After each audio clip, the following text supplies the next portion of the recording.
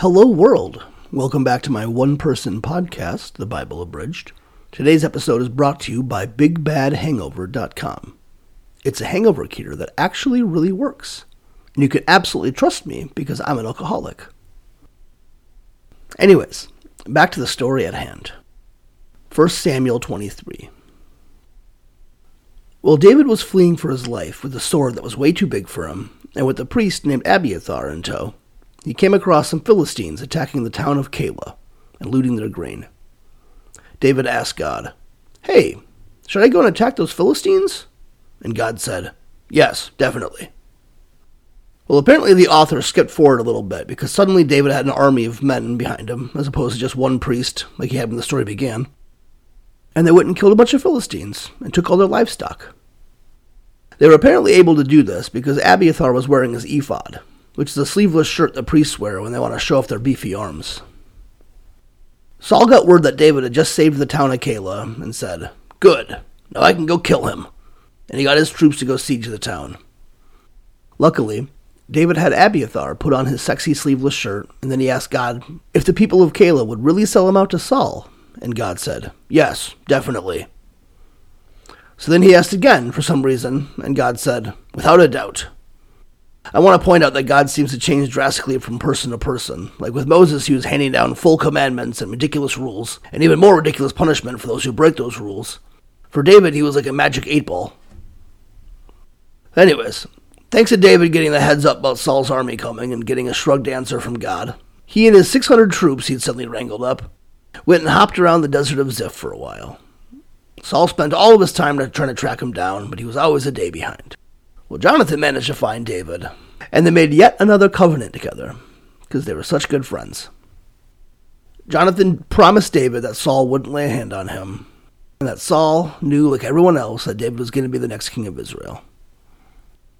Some people who lived in the desert of Ziph, who called themselves the Ziphites, went and sold David out to Saul, and Saul was about to get his hands on him once and for all. But then the Philistines noticed that Saul was busy leading his army around on a wild goose chase, and they decided to invade. So Saul, surprisingly enough, brought his army to go stop the invasion instead of pursuing David. And that's why they call this place the Rock of Parting.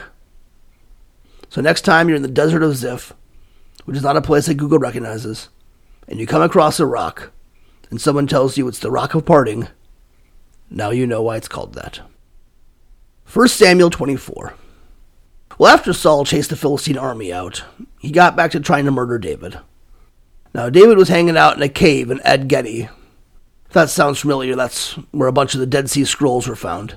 Maybe in that same cave, even. Was David the one who wrote these scrolls while he was hiding out? No, he wasn't. Saul and his fucking army with 3,000 men were searching up and down this area called the Crags of the Wild Goats, and finally Saul found a cave. When he got into the cave, he didn't bother to check his surroundings, and just decided to take a shit right there in the cave, while David and his men were watching him. David was somehow able to sneak up to this trained warrior as he pooped and pooped away, and instead of killing him, like his men wanted him to do, and by all means he should have done, David cut off part of Saul's robe and snuck away. All while Saul just pooped and pooped and pooped, so focused on that, he didn't notice a grown fucking man coming and cutting literally the clothes off his body. And then he left. He left the cave. And David chased after him and said, "My lord, my king, I could have just killed you, but I didn't. So now you know, I'm not trying to kill you." Then he referred to himself as a dead dog and or a flea. Saul just burst out crying and commended David for being so nice to him after he'd spent so much time and resources trying to murder him. He made David swear that he wouldn't wipe his bloodline from the planet. And David was like, "Yeah, I won't do that. I could have just killed you, and I didn't. I'm married to your daughter. I'm in love with your son. You have nothing to worry about." And Saul just walked away. 1 Samuel 25. Now Samuel, the guy who I thought was writing this whole thing, died. And then wrote about his own death? Wait. Okay, I googled it. Apparently Samuel died, and then Nathan and Gad, not to be mistaken for God, finished it. Anyways, Samuel died and everyone mourned him. And then David and his troops were wandering around the desert of Paran, which is either in Sinai, Jordan, or It was just made up for the story, which is probably not true anyways. In the desert of Paran, there was a guy named Nabal, who had a wife named Abigail, as well as exactly 1,000 goats and 3,000 sheep. Abigail was beautiful and intelligent, and Nabal was surly and mean, because he was a Calebite. I want to point out that the last sentence is pretty much verbatim. I don't know any Calebites, but thanks to the person who wrote all this thousands of years ago, I now have a prejudiced opinion about them. Anywho, David sent a couple of guys down to talk to Nabal and ask if they could be of any help or have any resources Nabal had lying around. Apparently it was sheep shearing time, which was a big deal in that culture, so David was banking on some sheep shearing time hospitality. But Nabal was like, David, who the fuck is that? Son of Jesse? Who the hell is Jesse? Fuck that guy. Why should he get any of my meat and whatever? Why should I share my shit with him that I worked so hard? Or most likely my slaves worked so hard for. When this message came back to David, he ordered 400 of his men to strap on their swords, and he was about to go and just take over this farm by force. In the meantime, one of Nabal's slaves went and told Abigail what happened. She did know who David was, and I'm kind of surprised her husband didn't. She knew, partially because the slave told her, that David was about to go fuck their entire shit up, and having 400 soldiers raid your farm is never good. So she gathered a bunch of wine and grains and figs and sheep and snuck out with her slaves to give these to David and his men. When Abigail arrived, David had just riled them all up with a war speech about how good he was to Nabal, but not stealing anything before, and now he's going to murder every single person in the farm, except maybe one guy, for some reason. Well, just as everyone was all riled up to go and fuck some shit up, Abigail showed up and fell on her knees begging David, "Please, don't listen to my stupid fucking husband. He's just like his name." Nabal means fool, apparently. Also, he's a Calebite. And everyone was like, oh, those Calebites. And David was like, who the hell names their child Fool? No wonder the guy's an asshole. When Abigail got home, Nabal was throwing a huge party, and he was all fucked up. So she waited till he was sober and told him the whole story. This somehow caused him to have a fucking heart attack, and he died.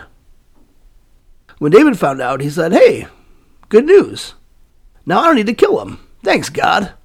And God presumably replied, you may rely on it. And then David decided the best course of action was to marry Abigail, and then another lady named Ahinoam. So the count would be 3 wives at this point.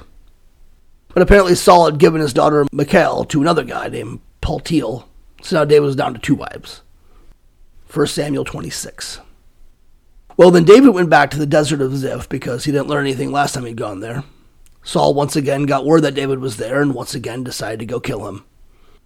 Saul and his men made camp, and David, the guy who'd once upon a time wandered through the Philistine country, carving up 200 dicks in one night, snuck right into Saul's camp, found where he was sleeping, picked up his spear, stared at Saul's head lying there on the ground completely unconscious, and grabbed his water jug and snuck out of camp. When he got out of camp, he taunted Abner, Saul's general, for not keeping a better eye out for potential threats to the king. Saul woke up when he heard David's voice and shouted out, David, is that you? David said, yep, I could have killed you, but instead I just took your spear. And then David gave the spear back. Saul complimented David on his sneaking skills, decided not to kill David and went back home. If that sounds like an anticlimactic way to end today, don't worry. It goes on and on from here. But for now, I must sign out. Check back soon for more David and Saul, and make sure you check out BigBadHangover.com in the meantime. Thank you for listening.